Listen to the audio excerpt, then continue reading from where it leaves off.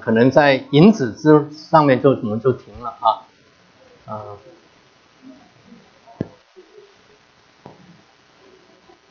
Hello。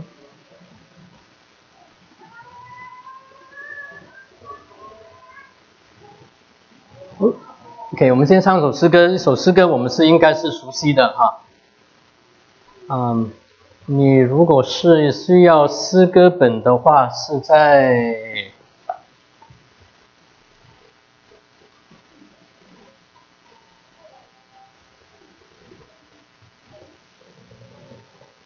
第七首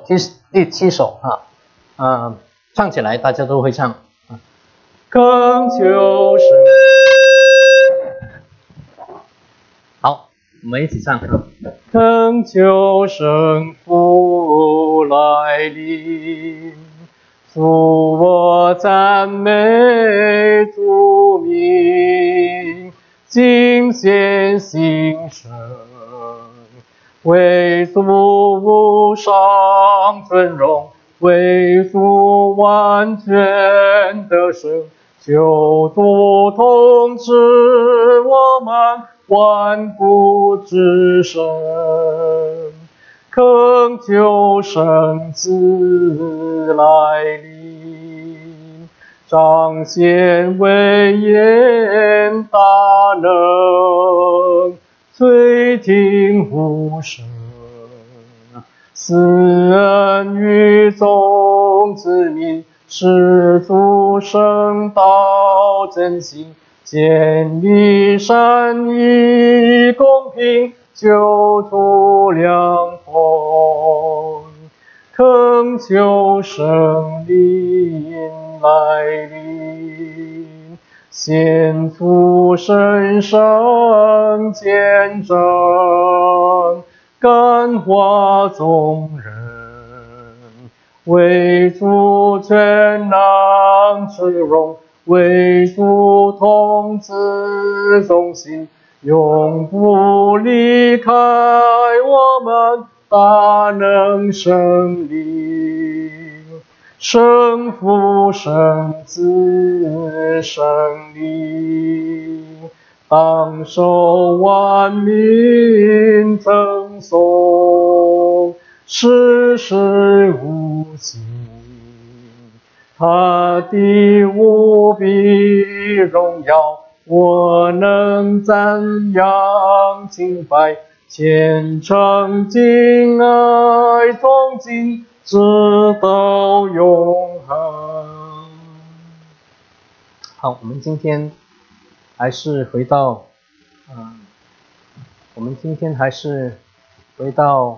继续我们的主日学福大洞太高了。我们回到第一页，可以帮我回到第一页。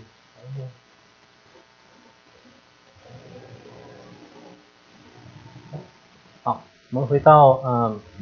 今天还是回到我们的主日学在中文翻作神学入门英文是基督信仰的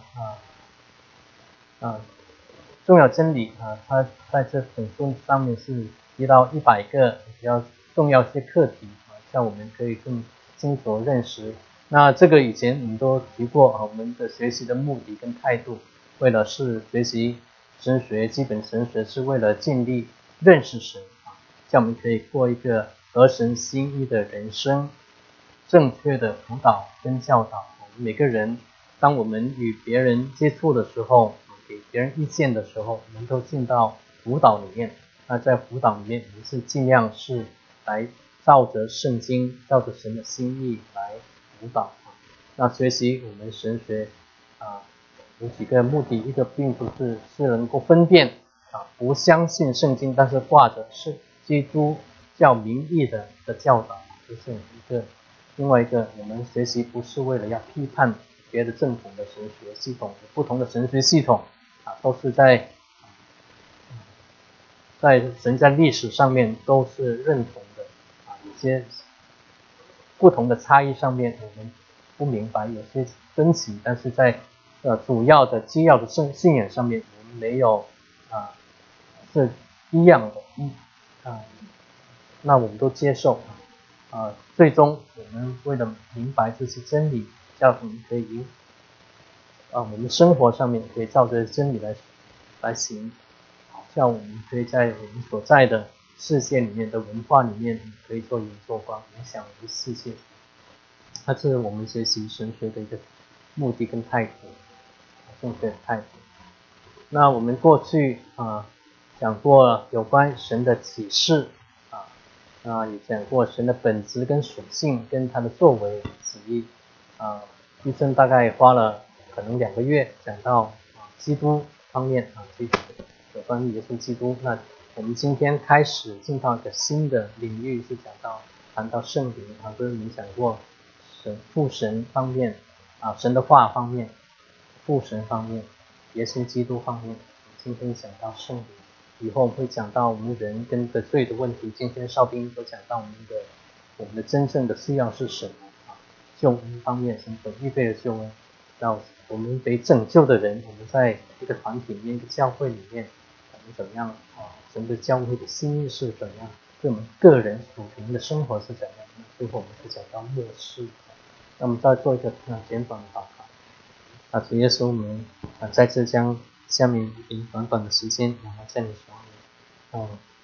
们人所讲的不完全的主你自己像我们在学习上面能够你自己补上在这些使用你的仆人在历代的圣徒上面他们所累积下来的教导，像我们可以照着你的意思来分析，像我们在自为人的时候能够清楚明白，不是随着世界的小学摇动谢谢你带我们每个人行在你真理里面，认识你真理以后活出真理谢谢你在下面的时间我们祷告奉主耶稣基督所以我们今天可能我们过去我们是提到那个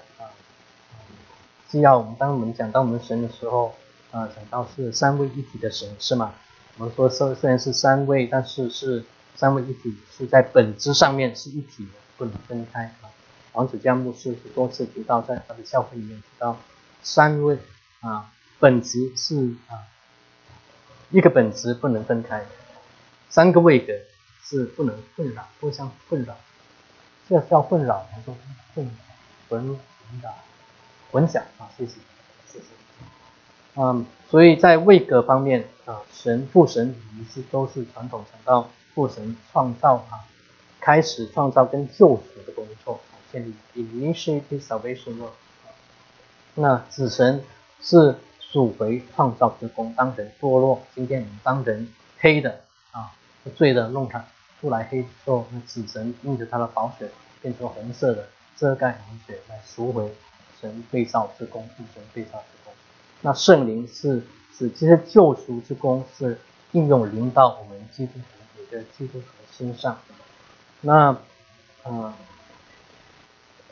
所以在这上面我们是进到那个有关圣灵在这一系列是讲到圣灵方面的工作。那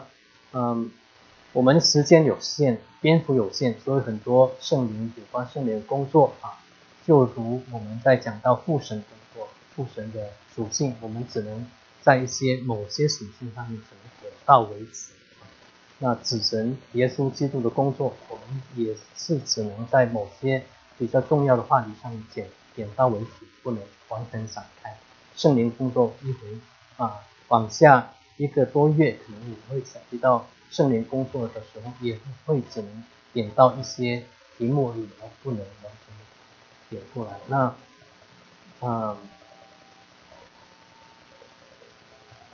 所以在我们会提到就是有关圣灵的神性，在这本书Sproul 他讲到圣灵有关圣灵方面，他只是讲到神的神性，神的位格，圣灵的神性，圣灵的位格，圣灵他对我们每个人的工作内在的见证。今天少斌讲到他就是神光照他，他就是光照一个罪人，他就能够在神面前悔改，见到自己真正的需要。圣灵的光照，圣灵的喜，在圣经里面提到圣灵的喜。那在我们今天在19世纪以来，在美国很多教会也提到不同的圣灵的喜，在这方面他会点到一点点后面2个是圣灵，他是我们的保惠师做安慰师对我们辩论的那一位，还有最后是领人成圣的一位圣灵。为什么叫圣灵会提到这一部分所以下面呢我过去一直是使用这个黑体的字，就是这本书Sproul 他这本书上面所剪出来的蓝色呢是我个人的一些看法，还有从别的地方的有关系统神学的书所提到的。那我觉得在Millar Erickson 中文Christian Theology 中文翻作基督教神学这本书里面有一点点是值得我们在进入细的学习里面有一个大的一个宏观，是觉得是对我有帮助，所以也跟弟兄姐妹有点分享那弟兄们他们在几年前在弟兄会的时候，在念系统神学的时候，是用古德恩弟兄古德恩牧师他那本系统神学那是英文翻作中文古德恩是张灵志牧师他翻的英文从英文翻到中文。那古德恩之前那本书出来之前在北美华人的界里面，唯一一本被翻成流行的英文翻到中文的系统神学的书是 Erickson 牧师他所写的基督教神学。那 Erickson 牧师他是浸信会的一个牧师是浸信会牧师古德恩是长老会的牧师，改革宗的牧师。所以在这上面就是我们知道点不同的背景就好那 Erickson 他这里是提到认识圣灵的重要性，为什么我们需要认识圣灵第一个，因为当我们一个人信了耶稣之后，圣灵是内住在每个基督徒里面，他也是使人重生的那一位，光照人，叫人知道罪，使人重生的那一位，他也是使人成圣的那一位在我们每个基督徒身上工作所以跟我们每个基督徒他的成长是息息相关的，在每个基督徒里面他可以所以我们需要认识圣灵，对圣灵有正确的认识是重要的。第二点Erickson 牧师他提到为什么重要认识圣灵呢？是从使徒行传第2章，当圣灵临到基督徒，临到初代的信徒身上现在的教会建立起来之后一直从五旬节使徒行传第2章里面所记载的五旬节，一直到末后耶稣再来的时候，这位三位一体的神是以圣灵的位格在门徒中间，在我们个别的门徒中间，还有在教会里面做成神的工作，所以我们是要对圣灵有正确的认识。第三，圣灵带领我们每个基督徒进入真理里面，使我们可以经历神所以对我们认识神是圣灵的工作，是跟我们每个基督徒息息相关这是认识圣灵的重要性但是在认识圣灵上面是有些困难在一般的教会里面，在系统神学上面教导是有一般的困难。这困难是怎么样呢？第一个，圣灵主要的工作他是见证耶稣不是见证他自己三位一体的中间的圣灵，所以有关圣灵自己的有系统性的经文，在圣经里记载经文不多，在很多不同的地方有讲到神的灵，讲到圣灵，讲到耶稣基督的灵，但是在 they are scattered over the Bible， 在圣经里面，在不同的地方出来，但是有关他系统的工作的点比较少，没有很系统的写下来啊。所以在整理上面，在系统神学，这些神学家他们整理的时候比较不容易整理，这是一点。第二点，我们大部分的人这是 Elson 牧师的他的看法，我们不必定需要接受，但是我们可以就是在他的所讲的可以作为我们的参考啊。第二点，他认为是在我们大多数的人作为人，很多时候我们是需要形象，看见形象，那我们缺少圣灵形象。当我们在提到父神的时候，我们会想到父亲啊，那当然有时候我们会想到一个很严厉的父亲啊，这个父神好像是个拿这个棍子，随时你做错事就打你一棒啊。但是慈爱的父亲，在慈爱的父亲下长大的弟兄姐妹，有时候我们出现的时候，我们有个形象，神的形象是慈爱父亲啊。那有时候我们会偏向一个很严厉的父亲，有时候我们会偏向一个很溺爱的父亲。但是圣经里面给我们显示，这位神是蛮有公义，又是蛮有慈爱的神，这是父神。我们要对父神有正确的形象希望我们在过去的系统的神学里面，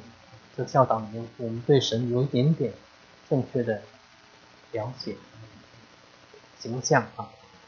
对我们过去的一些概念全能全知等等概念，希望我们可以边记忆，可以想起来有一些形象。但无论如何，就在我们想到父神的时候，我们有个父亲的形象。当我们提到子神耶稣基督的时候，更容易耶稣基督他道成肉身，就像我们人一样，是吗？所以我们有个形象这个时候对我们现在在末世在北美的基督徒，我们有时候也有一个困难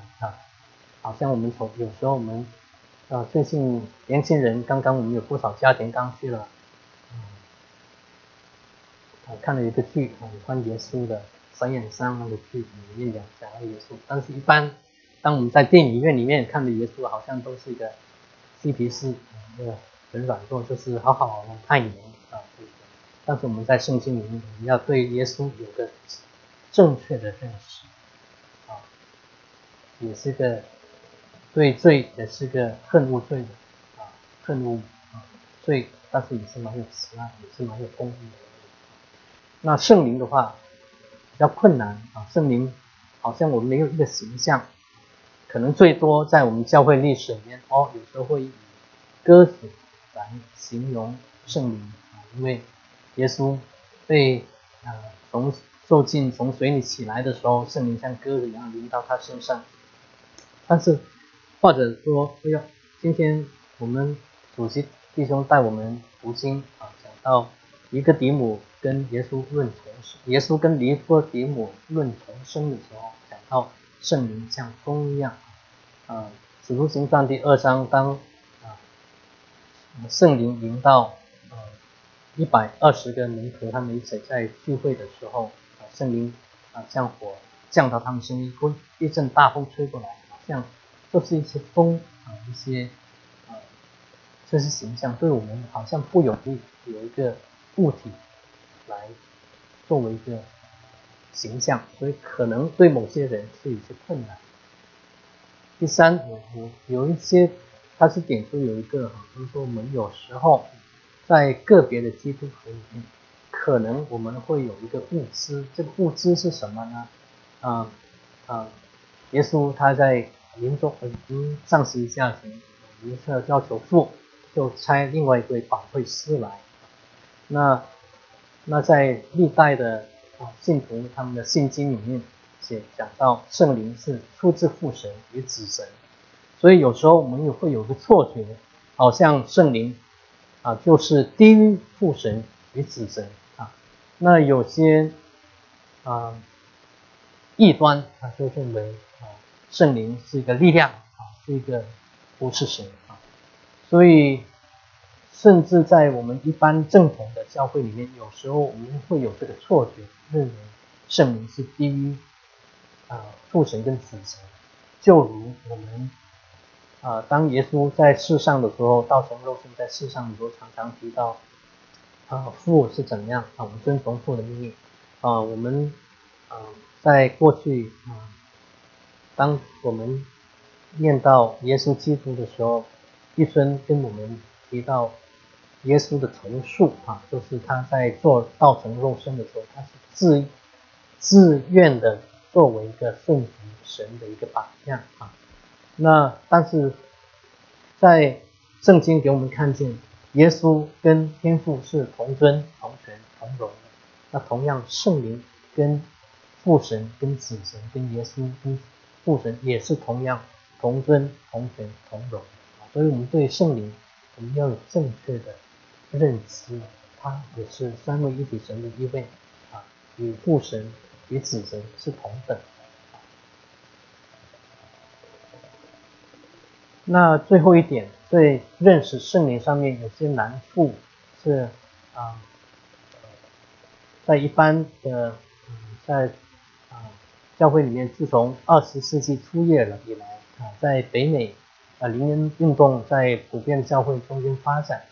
有些是正确的，有些是错误，所以在某些程度上面，而且在灵恩运动在整个20世纪以来也中间有改变的不同的变化。到了20世纪末第3波，现在第4波中间有些混乱的，有些是在外面追求圣灵丰满的，不是在里面生命改变来追求圣灵，所以有些带来一些错误。所以在某种程度上面，在我们普遍的教会的教导上面有时候不愿意碰这个问题，为了这个问题太敏感，有时候碰了会变成容易引出困扰跟分裂。有些不幸的，有些错误的认知的时候，认为我一个基督徒受到圣灵的浇灌圣灵的浇灌之后，有些表现会好像他有特别的经历，跟其他的基督徒是分成两等两种等次这是我们要小心，不要造成这个误解好像受过圣灵的洗，圣灵的浇灌会比一般的基督徒要更高一等所以但是呢，也有认为这些错误了，有些引起有些误解敏感的，所以在这中间很多教会是不愿意深入探讨这个问题。所以我们在教导上面，这次教导也不多有20世纪末的时候有不少牧者他们是在这话题上面下功夫，让我们可以有更全面的认识。但是在整的来说是缺少一些系统性的教导，所以这是一些难处，实质的难处那在进入有关在这个引子上面还有一点要跟弟兄姐妹分享的是，在认识圣灵这方面，我们要回到Elton 他认为我们是要回到教会历史里面，对于有关圣灵的教导一些摘要是什么的摘要第一个是从早期的教父，他们都认为都已经在他们作品里面都清楚的承认圣灵也是神的一位，三位一体神的一位。那俄利根是早期的教父，他跟其他的不少的教会同样都是讲到圣经他们都承认圣经乃是圣灵写的圣灵默示所以我们提摩太书信里面告诉我们，圣经都是神所默示的。那么早期的教父也相信圣经是神借着圣灵降临默示。第二点狄土良他是直接说圣灵就是神，这是早期教父所讲到那在宗教改革以后回来之后几个重要的影响力的人他们所提到的马丁路德，他是成全了奥古斯丁跟早期教父的教导，他们都是认为是圣灵的光照跟引导圣经的作者能够写出无误的圣经。那加尔文呢，他在他的基督教神学里面就讲到圣灵是在人里面内在的见证跟光照，因为在他那个时代就是罗马天主教，他们是认为唯有教会罗马天主教教会他们认可的才是绝对或者在教会的传统里面认可的才是绝对，才是无误另外在教会以外的是人的理性的启蒙运动的时期是认为高举人的理性，如果是人的理性是不能接受圣经的话，那是圣经是没有这个权威。但是加尔文他是多是讲到圣灵在人里面的良心的见证的里面的见证跟对人的光照，证明确定圣经的权威性跟无误性。那有一点加尔文他提出来的是在我们现在在某一段时期里面教会里面比较少提，就是他认为圣经跟圣灵的工作在基督徒的生命中间是个并轨，都是需要的是息息相关的。那到了约翰卫斯理的时代在英国那边我们知道那个约翰卫斯理他们是行道会也叫Methodist 卫理公会，他们是极力的强调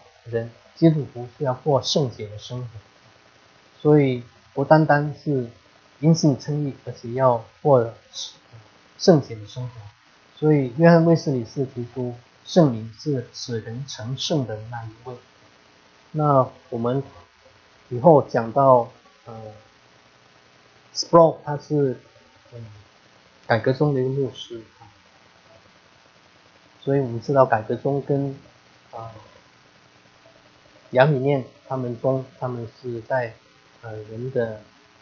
得救是神的工作还是人的责任上面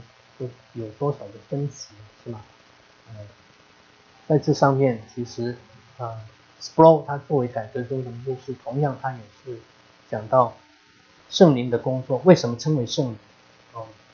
我们中文我们讲到圣父、圣子、圣灵，但是在英文上面比较少讲到 Holy Father 或 Holy Son，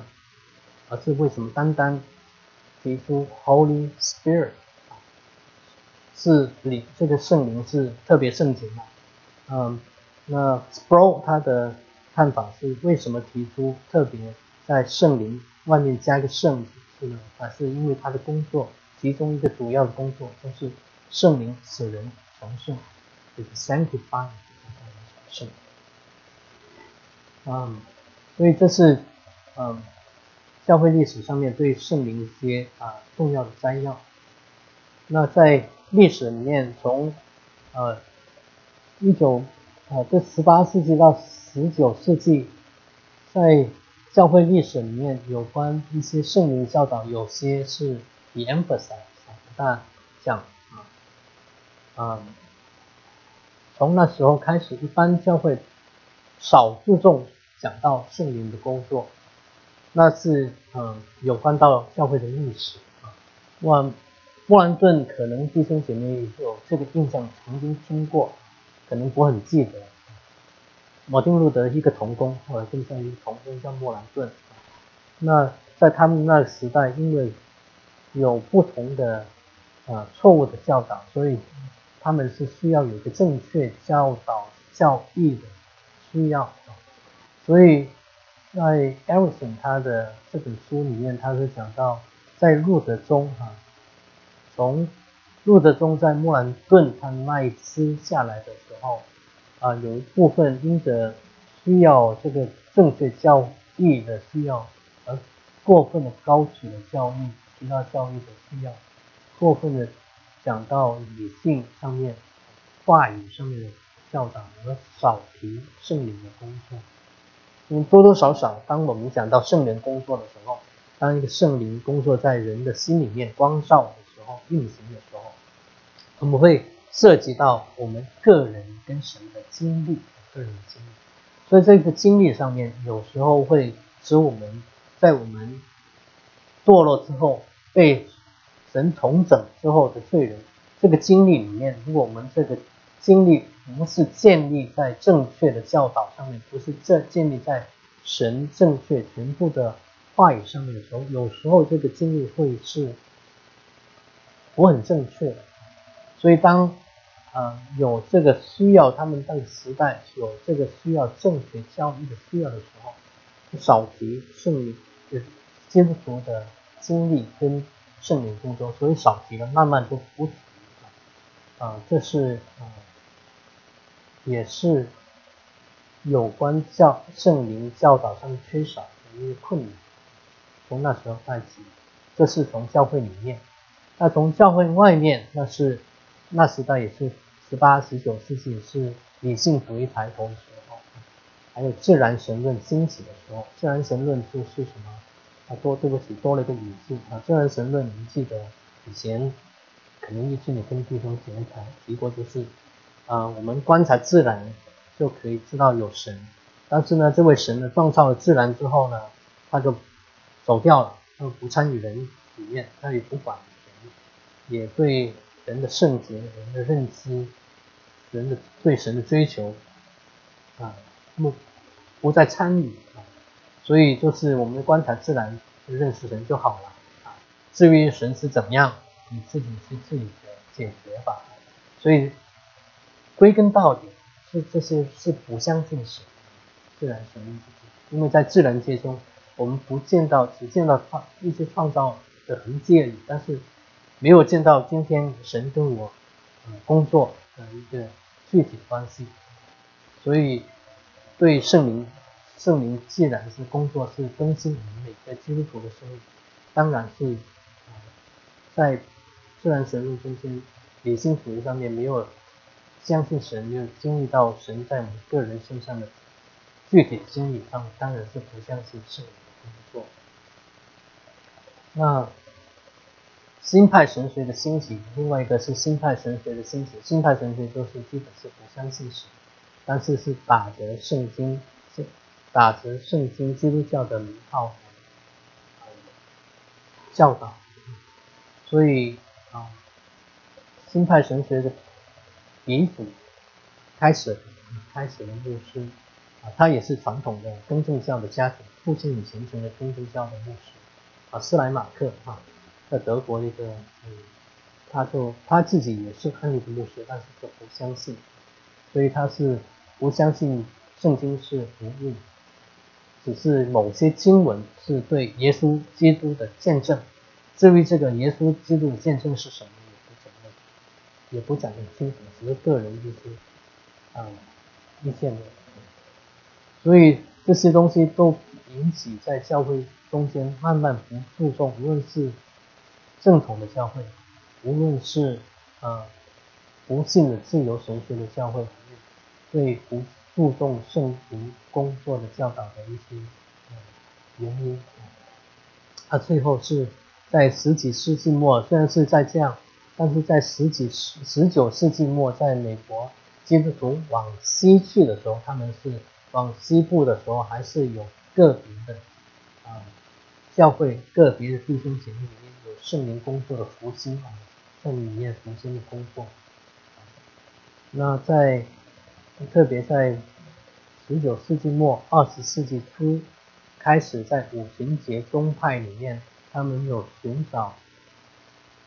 是想要在圣经里面了解圣灵的工作。那他们追求在寻找上面，他们有一些个别的基督徒有受到圣灵的所谓圣灵的洗，主要是有说方言的经历开始。一直到50年代影响到其他的主流的教会，路德宗、公理会都有弟兄姐妹个别说方言的经历。到了24世纪末越来越有不同的追求。所以这次在历史上面有关圣灵的一些教导、一些摘要，还有一些历史上的一些发生的事，我们弟兄姐妹可以知道。那今天我们大概就只能停在这里，下次我们再回到讲到圣灵的神性跟圣灵的位格。抱歉，今天没有时间比较短，没有时间跟弟兄姐妹讨论，我们今天先停在这里。